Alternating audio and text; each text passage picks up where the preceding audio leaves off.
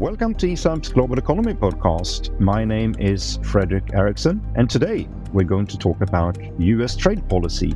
More specifically, what is US trade policy today, and how does the Biden administration think about trade and America's role in the world economic order? In late April, Jake Sullivan, Biden's national security advisor, gave an important speech at the Brookings Institutions about renewing America's economic leadership and the key tenets of Biden administration's view on international economic policy. To explain its trade and industrial policy and how the US is revaluing its support for international trade rules, Sullivan reached for the example of architectural avant-gardism. He said, and now I quote, "The way that we're going to build an international economic architecture is not going to be with Parthenon-style clear pillars as we did after the end of the Second World War, but something that feels a little bit more like Frank Gehry." End quote. Google Frank Gehry if you don't know who he is, and you will get a good image on what Sullivan has in mind for the international economic architecture. For those of you less interested in forms and architectural imagery, the key message from Jake Sullivan was that the administration will continue to seek new ways to boost industry, and that it's not going to lose any sleep over its dismissive attitude to trade rules and the absence of any substantial trade policy in America today. With me to discuss Sullivan's speech and help me to decipher US trade policy, I have two highly experienced experts, Keith Rockwell and Stuart Harbinson, who also published a blog on exactly this topic, and we'll put the link to that blog in the show notes. Keith was for many years the director of the Information and External Relations Division at the World Trade Organization and was its chief spokesperson. He's now with the Wilson Center and the Hinrich Foundation. Stuart is a senior fellow at ESAB and was representing Hong Kong as ambassador to the World Trade Organization for a long time, a position that also made him to lead several WTO bodies, including the General Council. He was later the chief of staff to Dr. Super Chai when he was the Director General of the WTO, and he was also a senior advisor to Pascal Lamy when he took over from Super Chai. So, gentlemen, welcome. Thank you very much, Fredrik. So let me basically start with a question about what's going on here. So if we decipher Sullivan's speech and how it fits into the development of US views on trade over the last year, Keith, so how would you say, how significant was Sullivan's speech, and did it signal something new? Well, thank you very much, Fredrik. It was an extremely significant speech, and it did signal something new, but something that's been building over time. If you take this together with a speech that was made a couple of weeks before by Janet Yellen, which was about China, you get a complete picture of where U.S. Trade policy is headed. And the fact that Jake Sullivan, the national security advisor, delivered this speech, he's not an economist, he's a very brilliant guy, but he's not an economist, and he sort of apologizes for that in the beginning of the speech. But the key here is that people are looking at the circumstances around trade as having national security implications. And what do I mean by that? The first thing is that, as you know, undereducated, or should I say non-college degree, white working class people in the United States have been marginalized in society, and this has led them in large numbers to support Donald Trump. And Joe Biden believes that the re-election of Donald Trump would be a disaster for U.S. security, national security. And the second element of that is China's rise. The U.S. views this with some suspicion. I think in both cases, what the Biden administration has concluded is prudent. I think that the skill that the president has shown in moving massive pieces of legislation through Congress is quite extraordinary. But I think there are a couple of things here that are just off the mark. I think that the fact that people are linking trade to income inequality or massive job loss is really aiming at the wrong target, because if you look at it's technology that has driven most of the decline in real wages, that has led to people leaving jobs, and this trend is going to continue and indeed accelerate. So if you look at that from a more nuanced point of view, you'll see that they're picking an easy target, but it's the wrong target. And if you look at the fact that with respect to income inequality, the real culprits here are our regressive tax system, which taxes the rich very lightly and puts a burden on the middle class. And with all the tariffs that are in place now, the people who pay those tariffs in the largest, as a larger chunk of their overall income, are people who are poor or working class. The income inequality thing just doesn't really make sense either, because the United States, while it has a poor Gini coefficient at the wrong end of the spectrum among OECD countries, the United States is not a trade-dependent country. Only about 25% of GDP is linked to trade, and that's very small when you compare it to most of the countries of Europe and many in Asia. So they need to look at other things, which to give them credit, they are rebuilding the infrastructure, focusing on the environment, looking at improving the competitiveness in technology. These are all good things. It's just a shame that somehow trade has been made a scapegoat for ills that are better solved with other policy tools.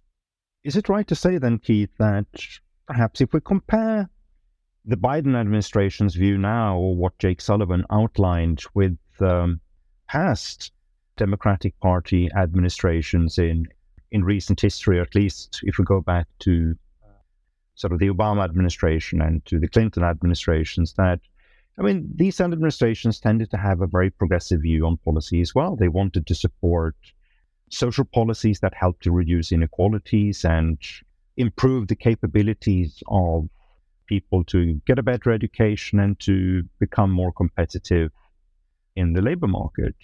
They also had policies to, improve infrastructure, improve technology policies, education, science policies, and to use the state in order to help people to become more competitive, sort of in a global economy. So that may still be there, but what the administration is doing right now is that in the first place, they add a pretty substantial piece of industrial policy to what it's doing. And then it's perhaps the absence of any trade policy which signifies this administration. I mean, Obama and his administration, Clinton administrations, they did have ambitions on trade. They wanted to do things on trade. In particular, they wanted to export more to other countries. But I'm not seeing much of that type of rhetoric or that type of thinking with the Biden administration. Well, that's a very astute point, Fredrik. It's true. There used to be a bipartisan consensus in favor of trade. There is, at the left end of the Democratic Party, there has always been skepticism towards trade, but generally center-oriented Democrats have favored trade. Clinton and Obama were key drivers on things like the World Trade Organization and the Comprehensive and Progressive Trans-Pacific Partnership, which was essentially negotiated by the Obama administration. And Biden, of course, was the vice president, and he supported this. Hillary Clinton, when she was Secretary of State, called it the gold standard of trade agreements. It was later rejected by her and now by Biden. And this is because of the Trump factor. Trump has just been aggressively anti-trade. He pulled the U.S. out of the Trans-Pacific Partnership within days of taking presidency. And what you have now is a realization that there is a vacuum, that if you really want to have U.S. influence projected around the world, you need to have some kind of link that extends beyond military. And what they've done is come up with the Indo-Pacific Economic Framework, which is an agreement with 13 other countries that has no real trade element to it at all. And you have something called the America's Partnership for Economic Prosperity, which is with a group of Caribbean and Latin American countries. Neither Argentina nor Brazil is part of this, by the way, which tells you how extensive it really is. And these agreements are Potemkin Village trade agreements, to be frank. They are not in any way something that people are embracing. There were, I think, 36 U.S. business groups came out with a fairly alarming statement about the IPEF, and they said it's taking the country in the wrong direction and may harm relations with these countries. Certainly the countries themselves are lukewarm towards the idea. And if you're trying to persuade people to take on board policy reforms that you favor in the areas, for example, of labor or environment, if you're not offering anything in return, which they're not, because there's no market access being promised in either of these rather tepid agreements, then how do you expect these countries to sign up for something which, by the way, they have resisted fervently in the WTO and elsewhere? The only way to get them to come along is to offer some kind of incentive, and they're not doing this. And the other thing, of course, is that they've almost entirely abandoned the leadership position at the WTO. So reform of that body is going to be very difficult because the U.S. is not pushing. So let's come back to the WTO issues in a while. First, if I turn to you, Stuart, is it not pretty significant that a speech like this, which is outlining a pretty substantial part of the administration's views on international economic policy, is made by the National Security Advisor? As Keith said previously, and as you also comment in the blog, I mean, you would expect a speech like this in the past to be perhaps coming from sort of Janet Yellen, or at least someone with her standing and status in economic policies, perhaps not from the equivalent of a finance minister, so for a commerce minister, or perhaps indeed even from the U.S. trade representative. But now we hear it from the National Security Advisor. Do you think, is that a signal that in terms of international economic policy is now broadly a subcategory to security policy and perhaps even to China policy? Thanks, Fredrik, and great question. I think that's absolutely true. It's very noticeable that trade policy is just becoming a tool for use in other fields, and very little value is placed on economic efficiency and growth through trade, which we mentioned in the article. Trade is often scapegoated as responsible for a multitude of ills, which actually are the result of domestic policy. This is not only in the US, but in many other countries as well. Jake Sullivan did, in his speech and in the conversation that he had afterwards, he did talk to a certain extent about recreating a new international economic architecture. And whilst doing that, he gave the impression that he didn't have a blueprint, a master plan, but that he saw evolving over a period of time a mixture of structures, as he called them, and substances. And he mentioned a number of elements in this new international economic architecture, such as obviously the WTO to start with, which he said the US is not walking away from, but which he felt needs reform, which will take time. And as Keith said just a moment ago, the US is not really leading that conversation, although it is involved in it in various parts of the discussions, but it's not really in a position of leadership. Jake Sullivan also mentioned this global arrangement for steel and aluminium, which is touted as a green initiative, but the subscript is clearly to contain China. The Indo-Pacific Economic Framework, which Keith has also just mentioned, which seems to lack a certain amount of substance in terms of the trade side of things, and which, as Keith also mentioned, has been criticized widely by business groups in the US and also by some of the other participants in the framework. Sullivan also went on to talk about unspecified measures that he said that the US would have to take by itself, which seemed to indicate that autonomous or unilateral measures were still very much on the cards, and particularly in response to non-market policies. And he also mentioned unspecified plurilateral approaches. So the question that is in my mind is, to what extent can this kind of intentionally messy approach, to borrow from Frank Gehry, can be negotiated with other countries. And this is unclear to me. And while not underrating US powers of persuasion, I've got to say I'm a little bit skeptical on that count. The European Union, of course, speaks with many voices as ever, but I don't think it fundamentally shares the US view of China. India continues to plow its own furrow. Brazil doesn't want to take sides.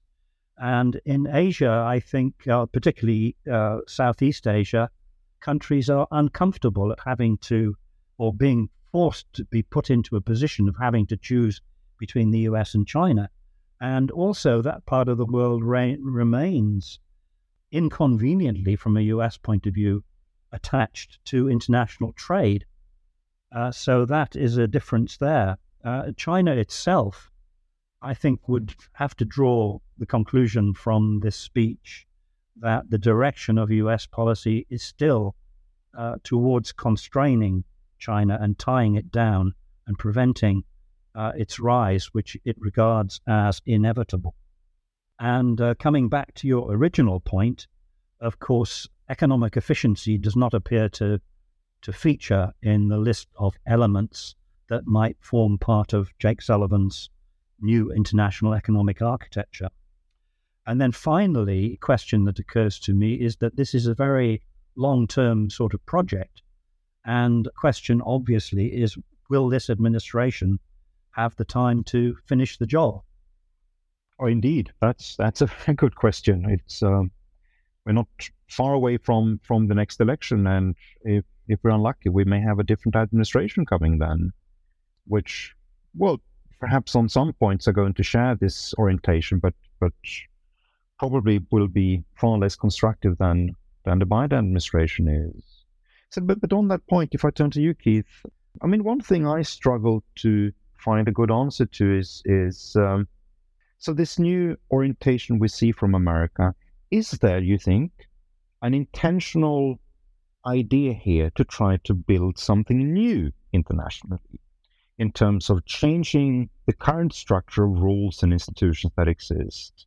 Or is it more correct to say that, which of course Stuart also alluded to, which is that, well, there may not be sort of not even an idea or a concept here. It's just that they are playing for time. They're trying to, as you said also, Keith, trying to avoid that they're going to have a international economic policy which is going to be helpful to the case that Trump wants to make, and sort of in their hearts of hearts, what Biden, Jake Sullivan, Janet Yellen, and others would like to do, and perhaps will do if they win the next election, is to come up with a much more constructive idea, which is going to build on what we have rather than trying to flesh out something new, and which is going to be much more constructive in seeking partnership with other parts of the world in order to generate more market access and in that sense also become more helpful to American firms that want to engage more with foreign markets.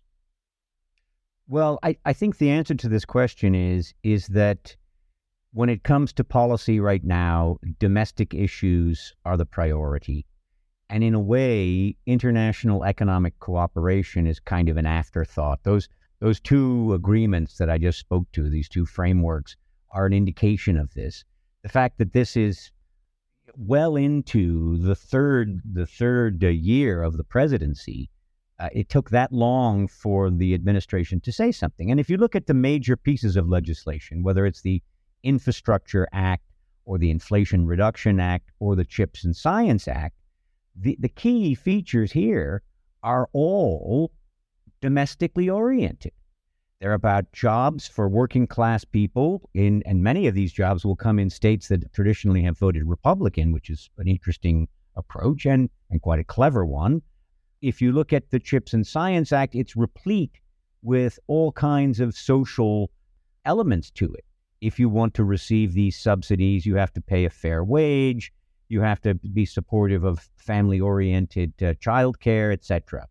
And all of these things are fine, When you have hundreds of objectives sprinkled across these massive pieces of legislation, achieving all of them is going to be something of a challenge.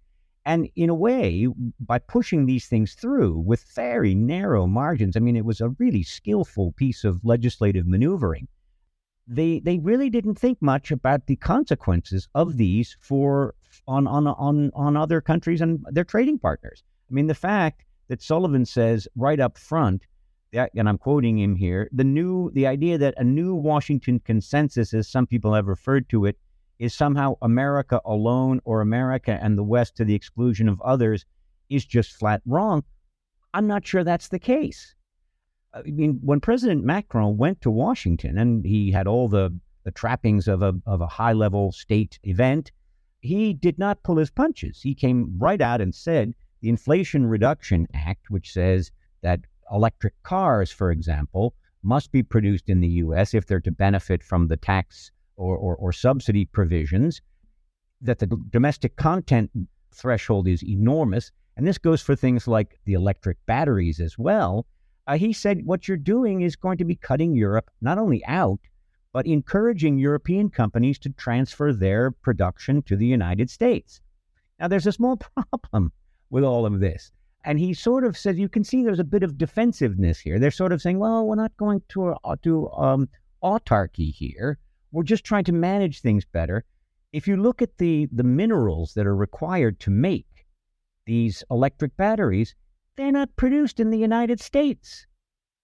And so this dawned on them, and they've come up with this kind of convoluted rationale for what is a friend. They talk about resilient supply chains. What does that mean? Well, it means sourcing from friendly countries. Well, what is a friendly country?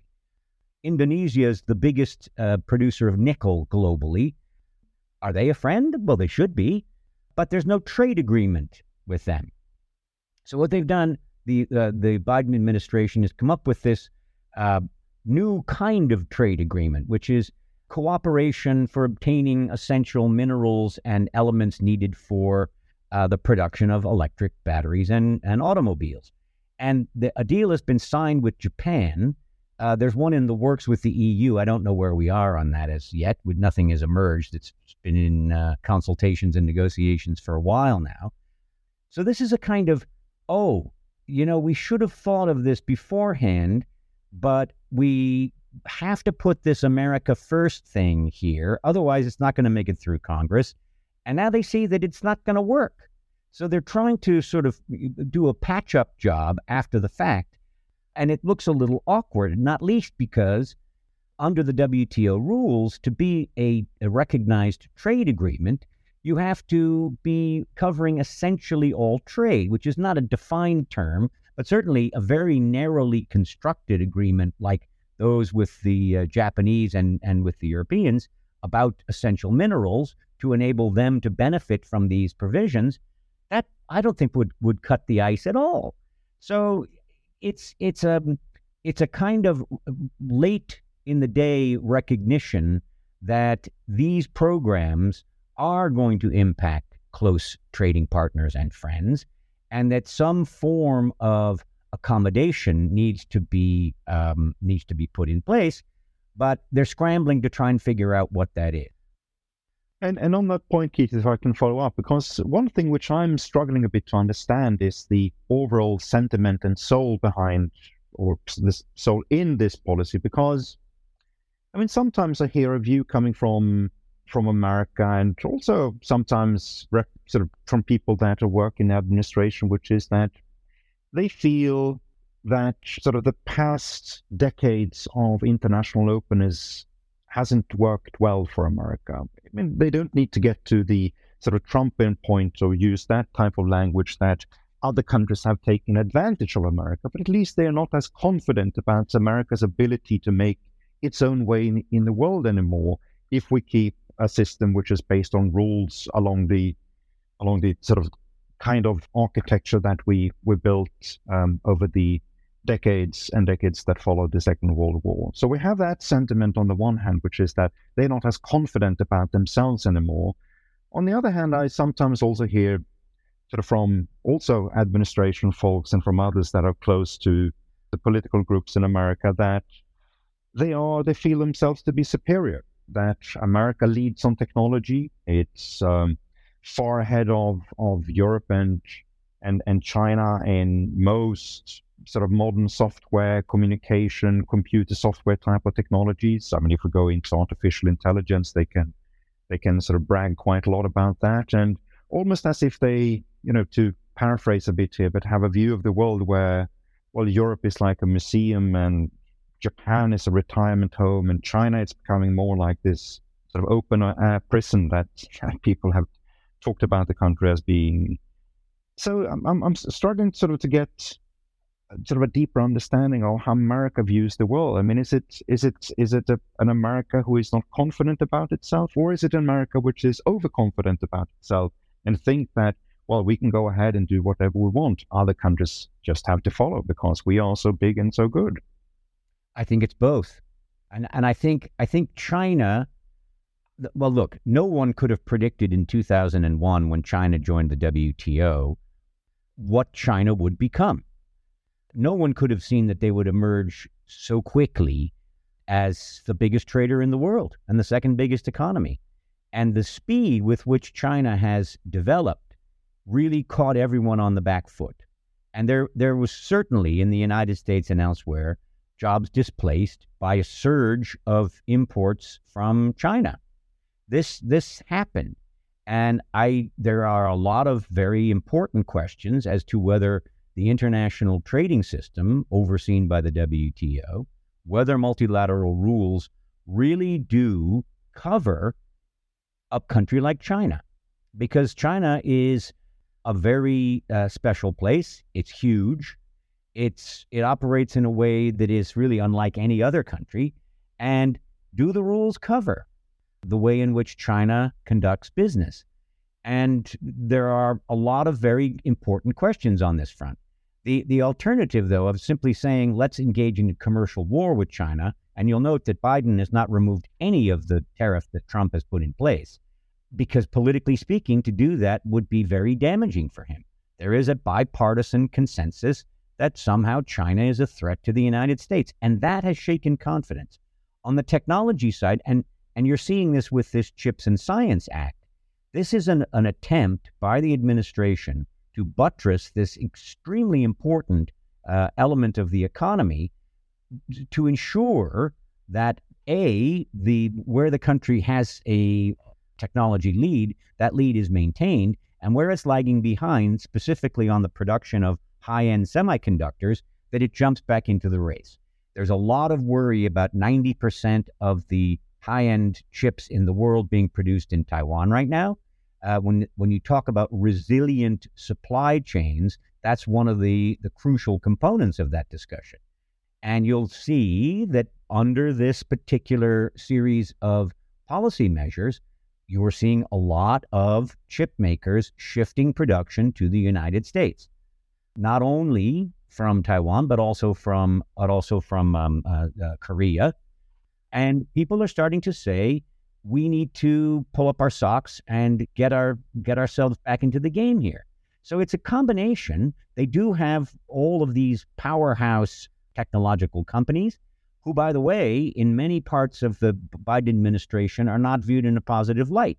And there are those who say they have too strong of a position in the marketplace and that federal antitrust laws, that data privacy laws, data protection, like the GDPR they have in the EU, those sorts of things need to be put in place to try and rein in big tech. So it's a complex series of things that are underway right now, and I think to try and sum it up in a phrase or two is very difficult. But it's in kind of an inferiority-superiority complex, which is difficult for trading partners to decipher and to cope with, particularly when they see the direction that Biden is going in many ways is a direction that they applaud, particularly with respect to the environment. And even if the result is that their producers are disadvantaged, they think that this is It's a much better approach than that taken by Trump, who basically ignored climate change. Yeah, indeed. And if I turn to you, Stuart, I mean, you were saying previously that, even if Sullivan, he doesn't have a master plan for what new type of international economic architecture that is going to emerge, but he sort of identifies a couple of concepts. He looks at different type of processes and different issues that will require different responses. Do you think there is something in that approach which can sort of dock with an overall WTO rules-based approach to how to deal with different things, and that can be national security issues as well as environmental climate change type of issues? Or do you think that America has already sort of gone so far that they have just invited other countries too much to respond, perhaps sometimes even retaliate, and to basically build their own policy along the same lines, which makes it very difficult to find any type of connection point between what different countries are doing? Well, I think that's a crucial issue, and I think we're on the cusp there now. We're somewhere near the cliff edge as to whether the system is going to get out of control or not. We're fortunate in the sense that the US and the Biden administration retains some respect, I think, for the WTO, or at least sees the WTO as useful as a forum to tackle global issues, perhaps climate change, perhaps protection of labor rights and things like that. But at least there is something there which I think was lacking under the Trump administration.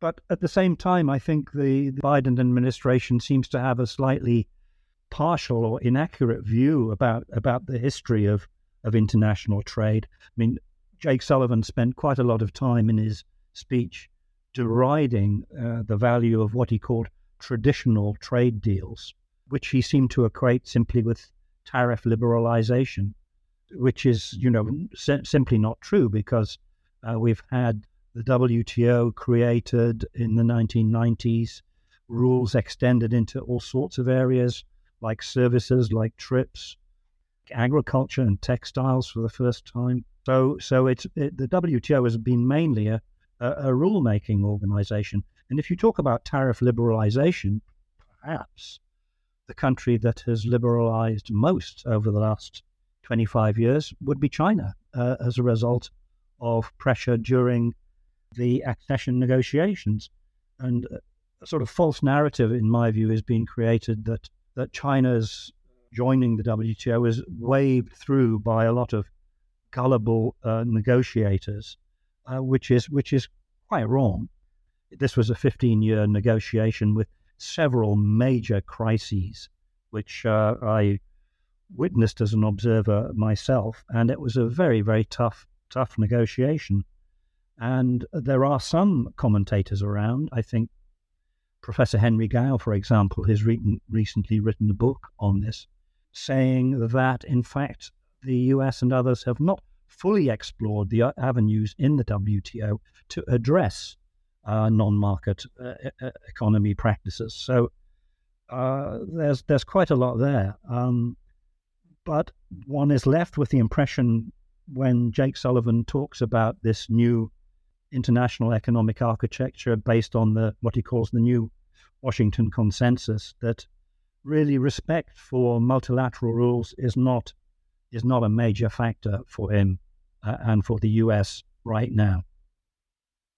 Interesting what Stuart just said, because you may recall, and what Henry's book explains, I think, quite well, and Henry is in a very good position to look at this. There was a case, you may remember this, that China brought against the US and the EU that was at its heart about whether China is a non-market economy. They claimed that they would, after 15 years, 10 years, would become or be recognized in the WTO as a market economy. And this is particularly important when it comes to assessing dumping margins. Do you use a proxy country for assessing costs, because China's system is skewed in one way or another? And the Chinese objected to this, and they brought a case against both the EU and the US. And if you'll remember, that case just sort of disappeared. And the inside story to that is that they lost the case. And when they found out, when they got the interim report that said they'd lost, they dropped the whole thing. So that's an example of where the WTO actually wasn't given a lot of ink because it was quickly buried. The Chinese were not happy with the outcome, but that's a case where, under the system, there was an avenue that could offer a solution to what is really a vexing and unprecedented situation with respect to China. Indeed. And I mean, if I ask sort of both of you, and perhaps going to Stuart first. So, I mean, you mentioned, Stuart, these false narratives.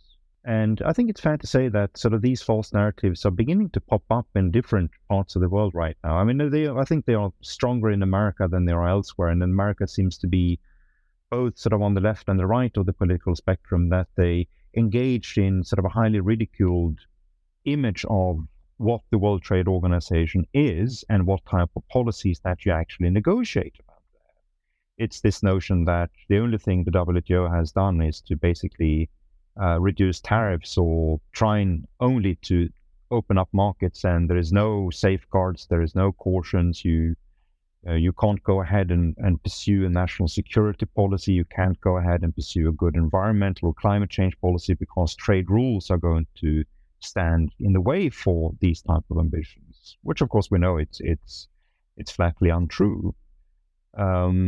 But they are popping up a bit elsewhere too.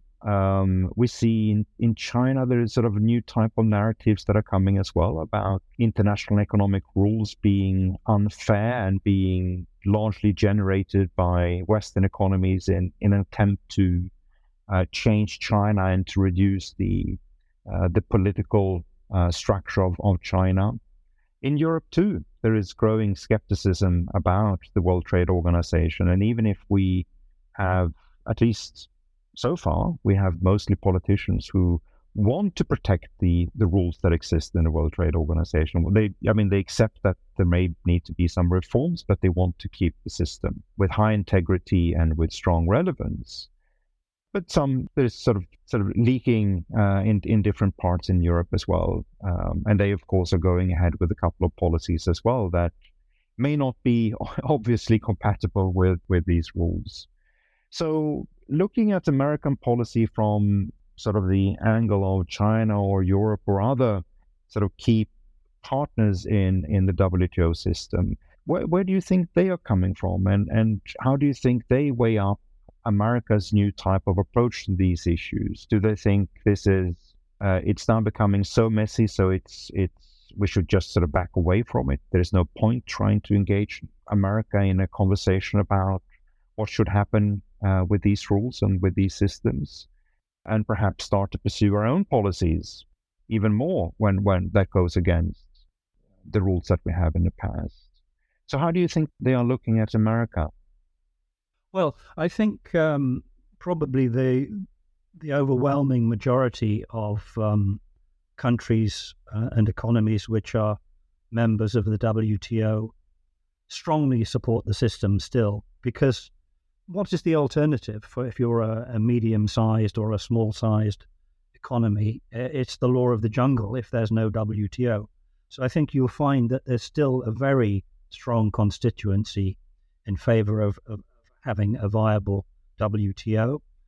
There are obviously great concerns about whether the US is prepared to be part of that on an ongoing basis, but no one can ignore the US. So I think countries are very open to engaging with the US on a whole range of issues regarding the international trade system. I'm sure China is, but obviously there have been practical difficulties in terms of getting a dialogue going there. However, we hear that Antony Blinken might be going to Beijing soon, so maybe that will be the start of something a little bit more constructive. But I think on the WTO, and you've mentioned quite rightly, Fredrik, that there are trends around the world which might be seen to be undermining the WTO. But I think, For example, the appellate body of the WTO, which is not operating right now, have no doubt justifiably been criticized in many respects. But on the other hand, the appellate body has produced work which indicates that countries are permitted by WTO rules to pursue legitimate public policy objectives, such as related to the environment. And really, the only problem is that the devil is in the detail. It's how you do it. You can't be discriminatory in the way you do it, but the actual acceptance of legitimate public policy objectives as a basis for non-discriminatory action is accepted by the WTO. I agree with what Stuart has said. I mean, the thing about the WTO is that one of its most important functions is the fact that it brings people together to discuss trade issues. Some of them not terribly sexy. They're highly technical barriers to trade, sanitary and phytosanitary barriers to trade, giving people a chance to exchange information. And in many cases, disputes can be resolved quite amicably without a lot of fanfare, simply by having these discussions. And don't forget, I mean, the WTO sits on a body of work that dates back, well, what's coming up now to 80 years. And that is something that's very, very important. The international trading system right now, 3/4 of global trade still takes place, regardless of all of the proliferation of regional trade agreements. 3/4 of trade still takes place under WTO rules. This is very important. Having said all of this, reform of the organization is essential. It's absolutely essential. And although the rules, as Stuart rightly says, do allow for action on the environment, I think that some of the things that we're looking at now, particularly the Inflation Reduction Act and the Carbon Border Adjustment Measure, I'm not a lawyer, but I would venture to say that some elements of both of these policies could be subject to challenge in a dispute settlement system that was constructed as the one we had previously has been. Now, frankly, I don't think either Brussels or Washington, if a case were to be brought and they were to lose, they're not going to make a change anyway. Because to be perfectly frank, the system and the markets have not been able to address the issue of climate change. And Sullivan is right when he says, markets don't provide all the answers. Negative externalities, such as environmental degradation, are not really addressed under existing systems. It does require government action. And whether or not the actions taken by Brussels and Washington, which are not completely compatible, by the way, and Stuart mentioned the steel and aluminum pact, which the Americans very much hope will take their producers off the hook for any CBAM duties or fines that may be applied. I don't think that's going to happen, but that's what they would like. I think these things are so important. Addressing climate change is so important that if the WTO doesn't respond by saying, look, we have to acknowledge this is a question of, and this is a scary territory, I know, but national security. We need to be able to have rules that are flexible enough to allow for this kind of response. So with respect to dispute settlement, with respect to subsidies, and with respect to general operations, greater transparency, you know that most trade actions that are taken these days are not notified to the WTO.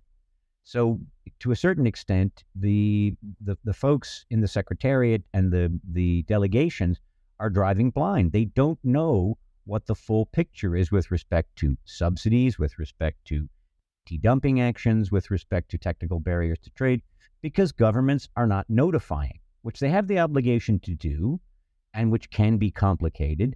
But very often they're not doing it because they're afraid if they were to notify some agricultural policy or another, for example, that this would mean they had run afoul of WTO rules and they'd be subject to litigation.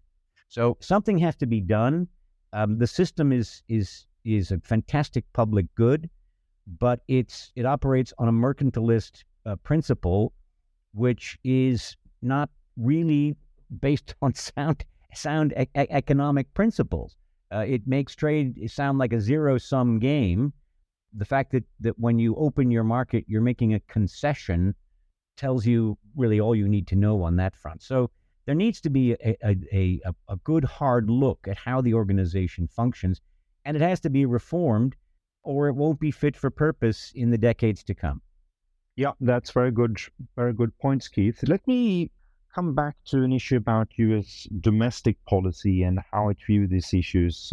We're going to close this conversation very soon, but there's one thing which I've been struggling a bit with too, and it's basically about how America views China.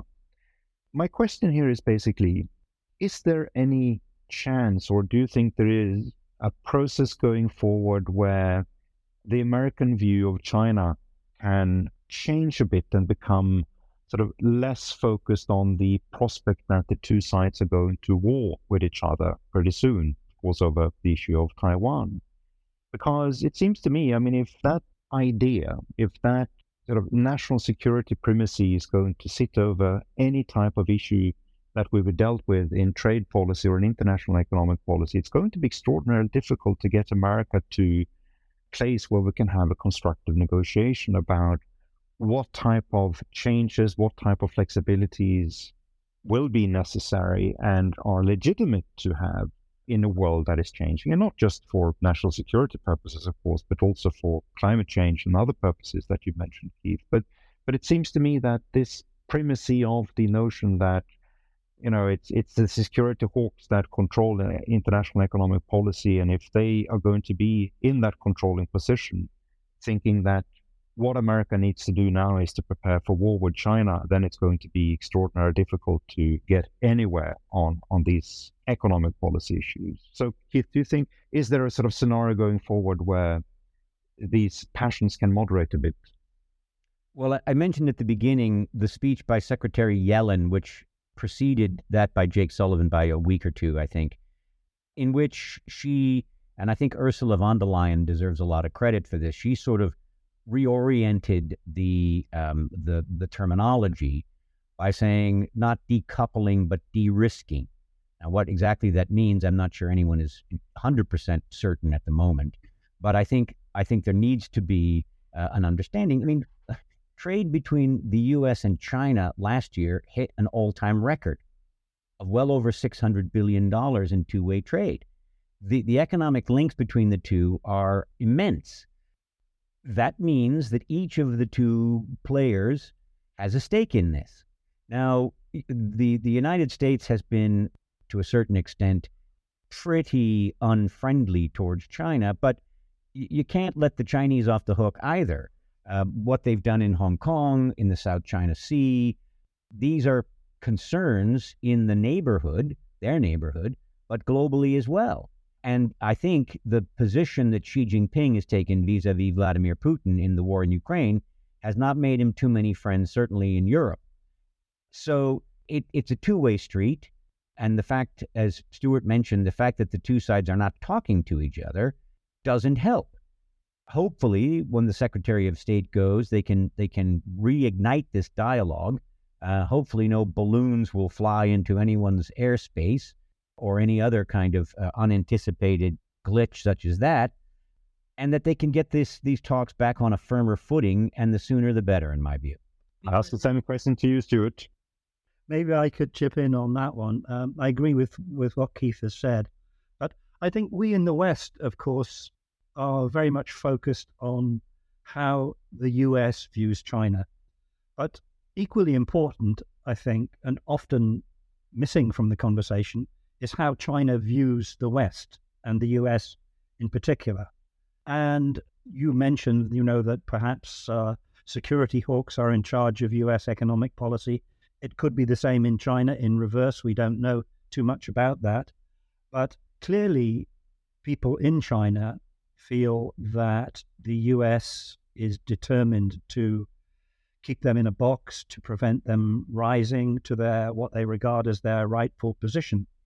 And I think looking at the Sullivan speech, I'm not sure there's much in there that would dissuade people in China from continuing to think that that is the case, that the whole purpose of U.S. policy on a bipartisan basis is to constrain China and to prevent its rise. So at some point, one hopes, perhaps naively, that the U.S. might, through a process of dialogue, which we hope will be beginning, indicate some possibilities for de-escalation of this barrage or blizzard of anti-China legislation and resolutions and committees that are currently the case in Washington, because it is pretty hard to, as Keith said, it's a two-way street, and it's hard to see China coming to the table in a meaningful way against the sort of background that we currently see in Washington, I think. Yes, indeed, and I assume if they also labored under the impression the impression that the most likely scenario for the next 20 years is that the two sides are going to war with each other, then of course it's going to be extraordinarily difficult to engage in any type of dialogue over other policies. So indeed, let's hope for a better chance for better opportunities for dialogues in the future. Gentlemen, thank you so much for taking the time to talk with me and to record this podcast. You have certainly helped me to decipher U.S. trade policy, and it's been a great time talking to you. Thank you, Fredrik. Thanks very much, Fredrik.